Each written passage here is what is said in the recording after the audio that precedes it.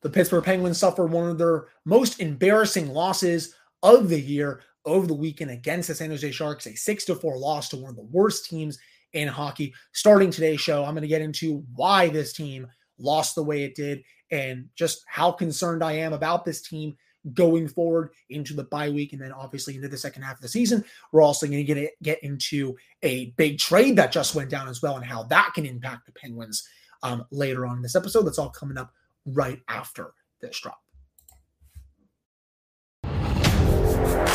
You're Locked On Penguins, your daily podcast on the Pittsburgh Penguins, part of the Locked On Podcast Network, your team every day.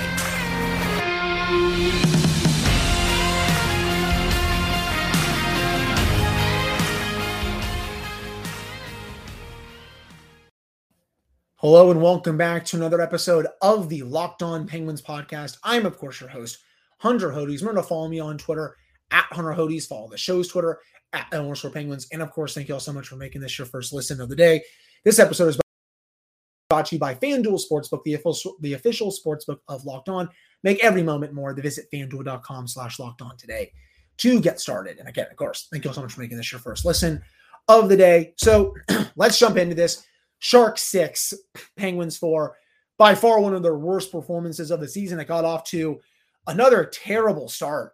And that has been a main key for how bad this team has been to start games this season. For whatever reason, they just are not starting on time. I don't know what it is. I wish I could provide you an answer to that question. Because I've been getting in a lot in my DMs. Some people have been commenting it. Hunter, what has been going on with these starts? I don't have an answer for you. I don't know if they got off the bus on a wrong note or if they pull up to the arena and their car's on a wrong note. I don't know, but it's very concerning and it's getting very frustrating with the way that they have been playing to start games. Their attention to detail is not there.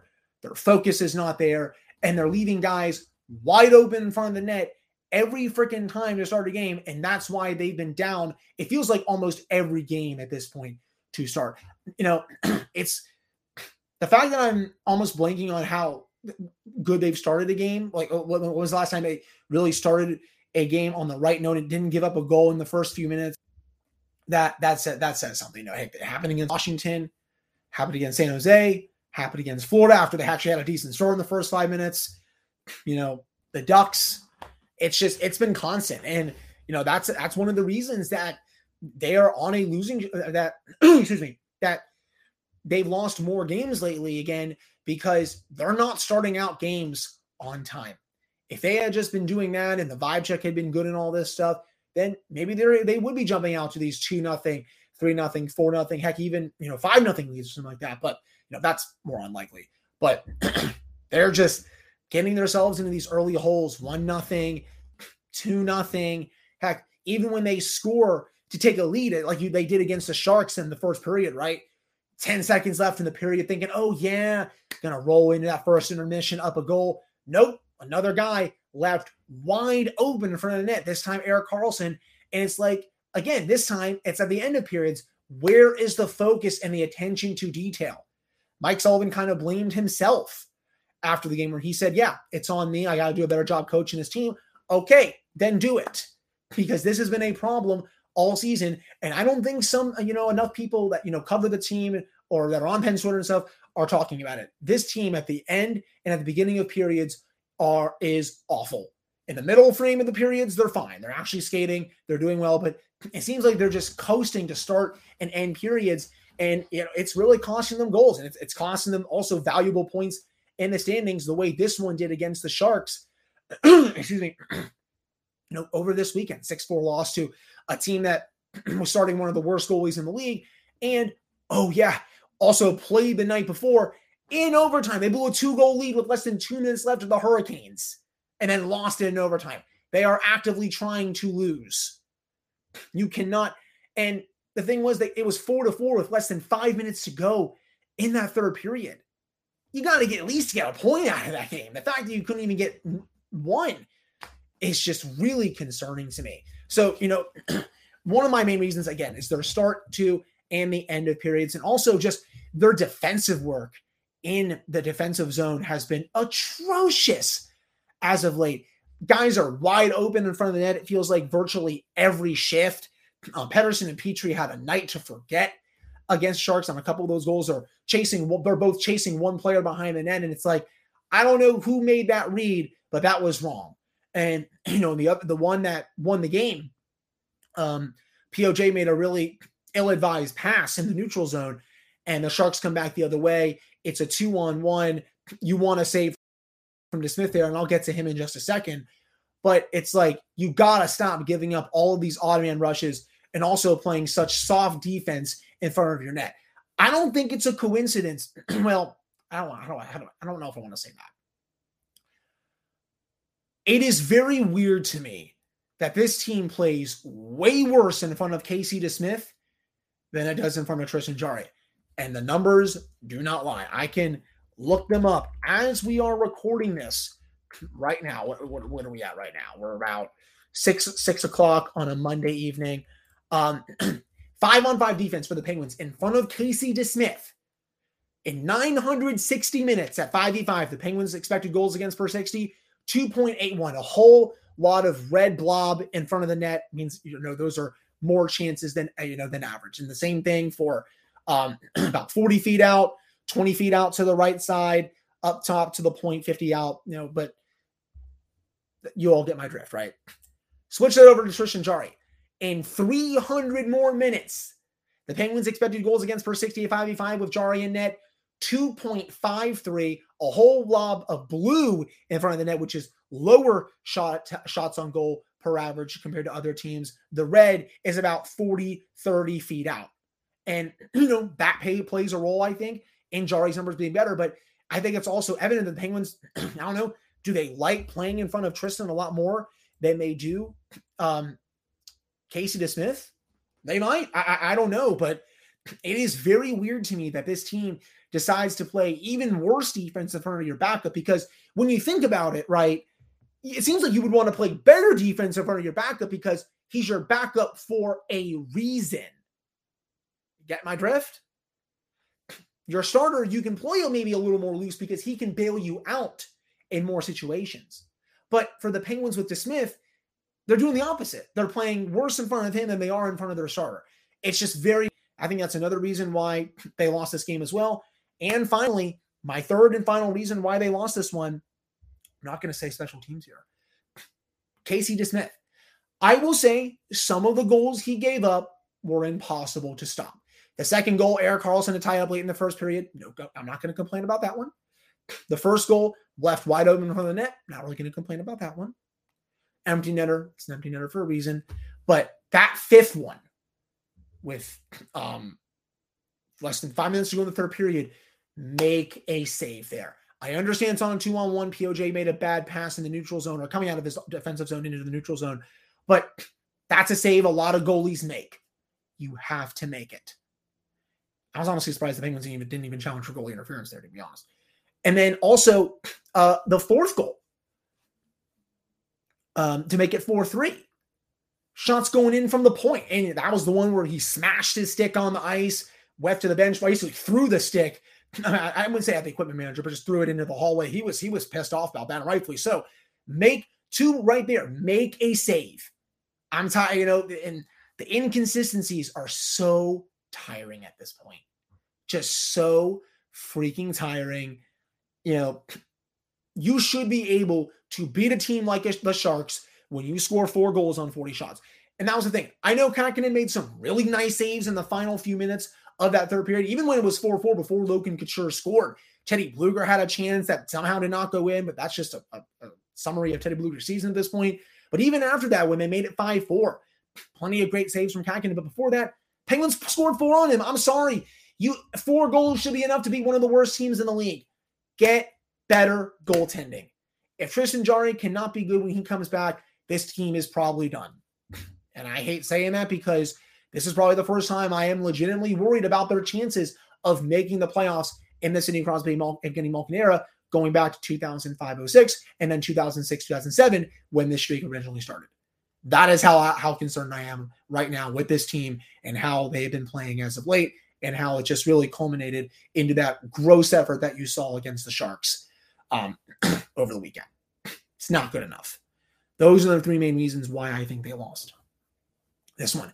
Coming up in the second segment, we are going to touch on why it is finally time. Well, it was time a long time ago, but why it is really time for Ron Hextall to make a move, especially after what the New York Islanders just did.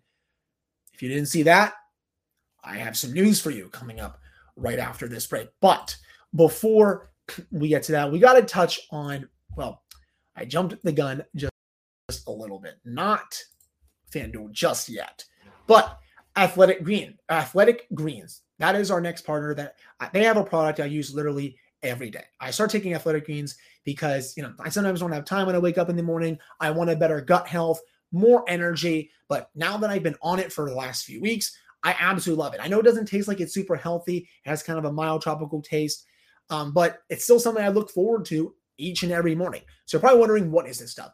Well, with one delicious scoop of Athletic Greens, you're absorbing 75 high-quality vitamins, minerals, whole food source superfoods, and probiotics to help you start your day right.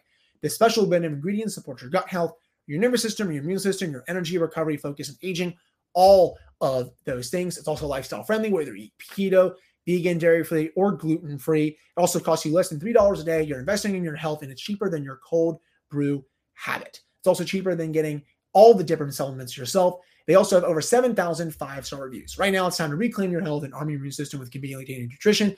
It's just one scoop in a cup of water every day. And that's it. There's no need for a million different pills and supplements to look out for your health.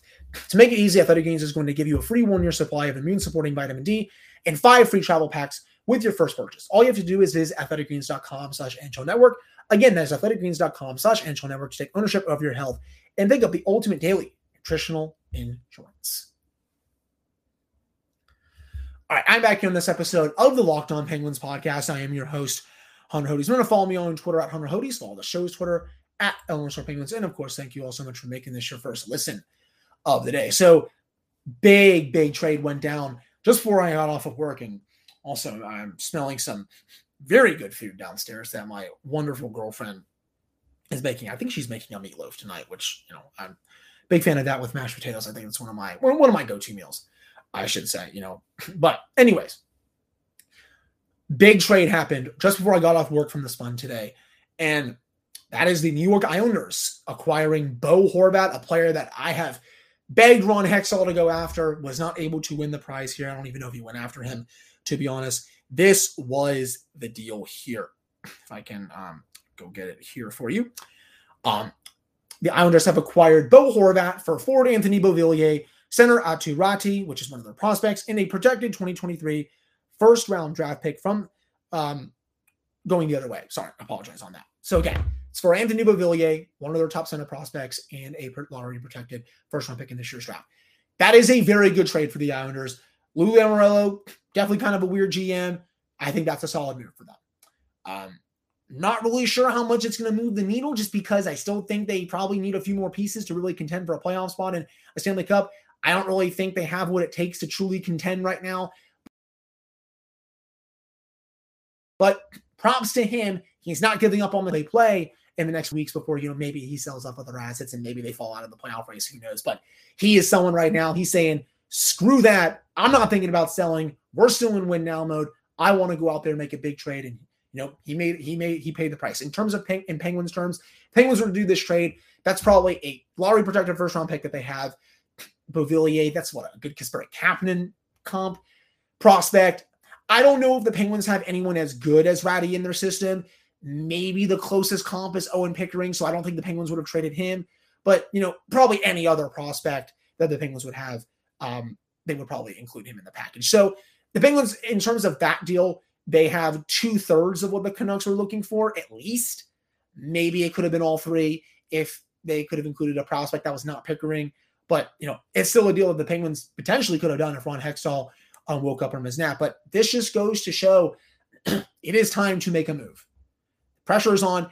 This is an Islanders team that has barely won it all in January. They've won, 2 games this month? Going into their last game, they had lost 9 of 10, 10 out of 11 games.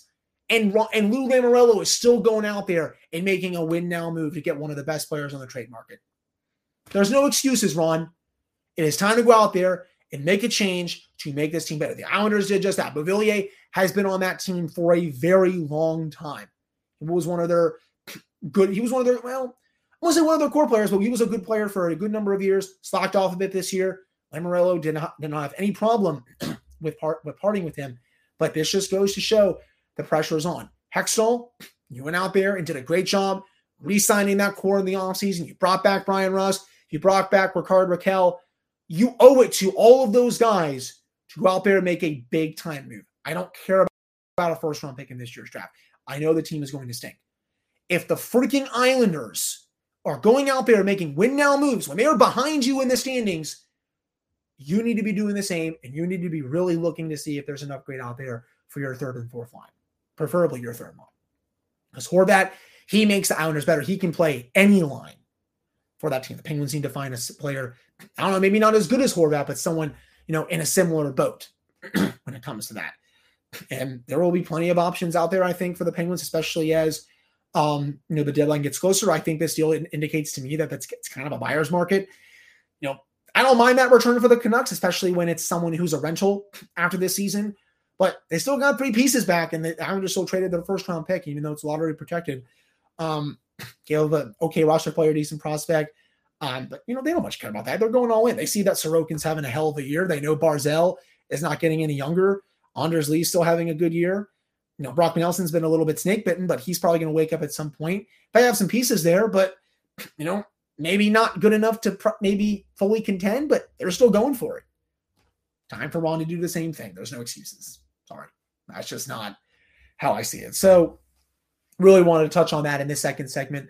And let's get into just how big these next few weeks are for the Penguins. I listened to 32 Thoughts today, and Elliot Friedman said he thinks that he is really starting to ratchet it up in Pittsburgh as they try to maybe talk to some teams. He thinks there has been more trade chatter as of late. He was right just because we saw the Bill Horvat trade, but it sounds like there is some other chatter as well.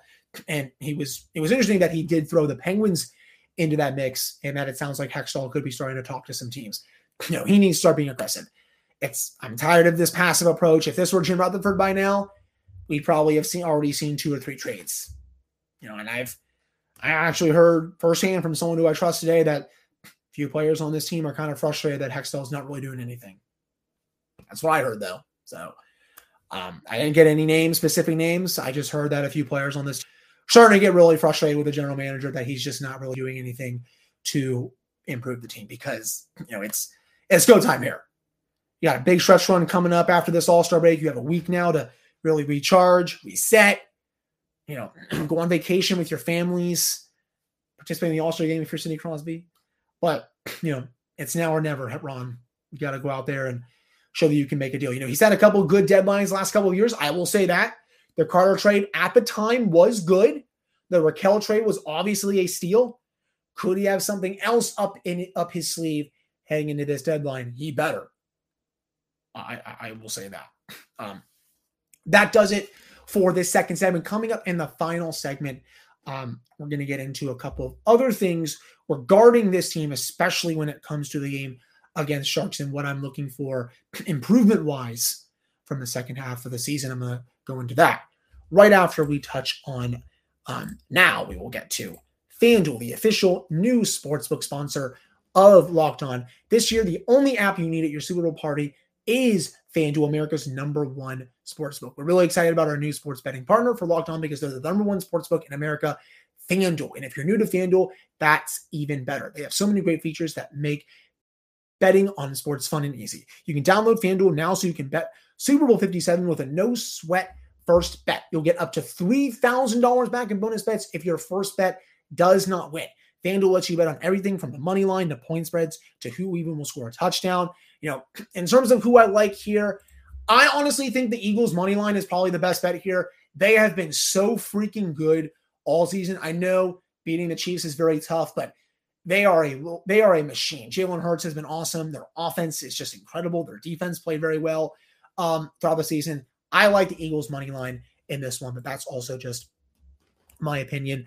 The FanDuel Sportsbook app is safe, secure, and super easy to use. And best of all, you can get paid your winnings instantly. So Join FanDuel today at FanDuel.com/LockedOn to claim your no sweat first bet on Super Bowl 57 in 2 weeks. That's FanDuel.com/LockedOn. Make every moment more with FanDuel, the official sportsbook partner of the NFL and Locked On. All right, I'm back in this episode of the Locked On Penguins podcast. I am your host, Hunter Hodes. Remember to follow me on Twitter at Hunter Hodes. Follow the show's Twitter at @LawrencePenguins. And of course, thank you all so much for making this your first listen of the day. So, other things from this game against the Sharks where I want to see some improvements on heading into the second half of the season. And and honestly starts up at the top a little bit. I want to see more consistency from Jake Guentzel. He needs to wake up. It was not a banner first half for Jake Guentzel. I mean, this is a player who I said was going to score 50 this season. Doesn't look like it's in the cards right now. In the first half of the season, in 45 games, 20 goals, 46 points. You all are probably going to say, Hunter, what are you talking about? That he's at a point per game, blah, blah, blah, blah, blah. Yeah, he is. And that's fine. But that said, I expected him to probably be at a little over 20 goals right now. He just hasn't looked like the same player goal scoring wise. Point production, I am fine with it. Point per game, very, very good. But I still want to see him put more pucks in the back of the net. Ditto for Brian Rust. Thought he had a really nice goal against the Washington Capitals this past week. Still want to see more consistency from him. I don't think he's playing up to that $5 million tag that they signed him for during the offseason. I think he definitely has a little more room to give there. Other improvements. Please, for the love of God, improve the special teams, especially the power play. Played well against the Sharks. They scored a goal. But that said, it's been way too inconsistent this season. I don't like that. This unit with surefire Hall of Famers and other very good players should not be in the middle of the pack in terms of, just power play percentage. It's not good enough. I'm sorry. It's not a penalty kill. I also want to see get that back. This was a top 3 unit for a lot of the season. It slid down, I think, to 9th or 10th now in the league. That's fine, but it was also at a very good clip earlier in the season. It needs to be better in a big way. Another player who I want to see better in the second half, Teddy Blueger. He is a shell of his former self right now. I don't know what has happened to him. I don't know if it was him losing both Brandon Tanev and Zach Aston-Reese. I don't know if it was him losing some of his line mates from last season. He's played with Freddie Gaudreau a couple seasons ago. Last season, played some with Evan Rodriguez and stuff down the fourth line at times. But he is not the same player, and it's showing. Whether it's on 5-5, penalty kill especially. He had a beautiful chance to make it 5-4 Penguins in the second half of the third period this past weekend, and just almost whiffed on that chance. He should have scored on that if he just tucks that puck a little to the right. It's an easy goal. I think he had Kakinen beat. So he needs to wake up in a big way here down the stretch. He's only on pace for not even 10 points this season. He's a free agent. He keeps that up. There's no way he's coming back. So at least, I want to see improvement from him. And, excuse me, those are like the main areas of improvement that I really want to see from this team down the stretch. Obviously, I want to see them improve the third line. That's just a tire fire at this point. The players on there that right now are just in the worst slumps imaginable. It's just, it's not good enough. Trying to think other areas of improvement here from my notes. I really do think that's it. Top 6 has been great. Defensively, when they're healthy, I think they're mostly okay. Obviously, you can't forget playing in front of the net better, just limiting the odd man rushes, starting games on time, ending periods on time. Please, they got to make those a habit if they want to make the playoffs and extend their playoff streak and potentially, become a Stanley Cup contender that they were looking like, earlier on in the season. So that's, I think, all I have to say for this episode of the Locked On Penguins podcast. I really appreciate all of you listening to this one. It's going to be a little bit of a long week, but still got some guests lined up. Going to have Josh Yohe of The Athletic on for my Tuesday episode tomorrow. Going to record that around 2-3 o'clock in the afternoon. Should be a lot of fun. We're going to get his thoughts on the first half of the season. If he's heard anything trade talk wise for the Penguins, going to get into how concerned he is about the team. All that good stuff for tomorrow's episode. So again, Really appreciate you listening to this one. And I'll be back with another episode on Tuesday. Hope you have a great rest of your Monday.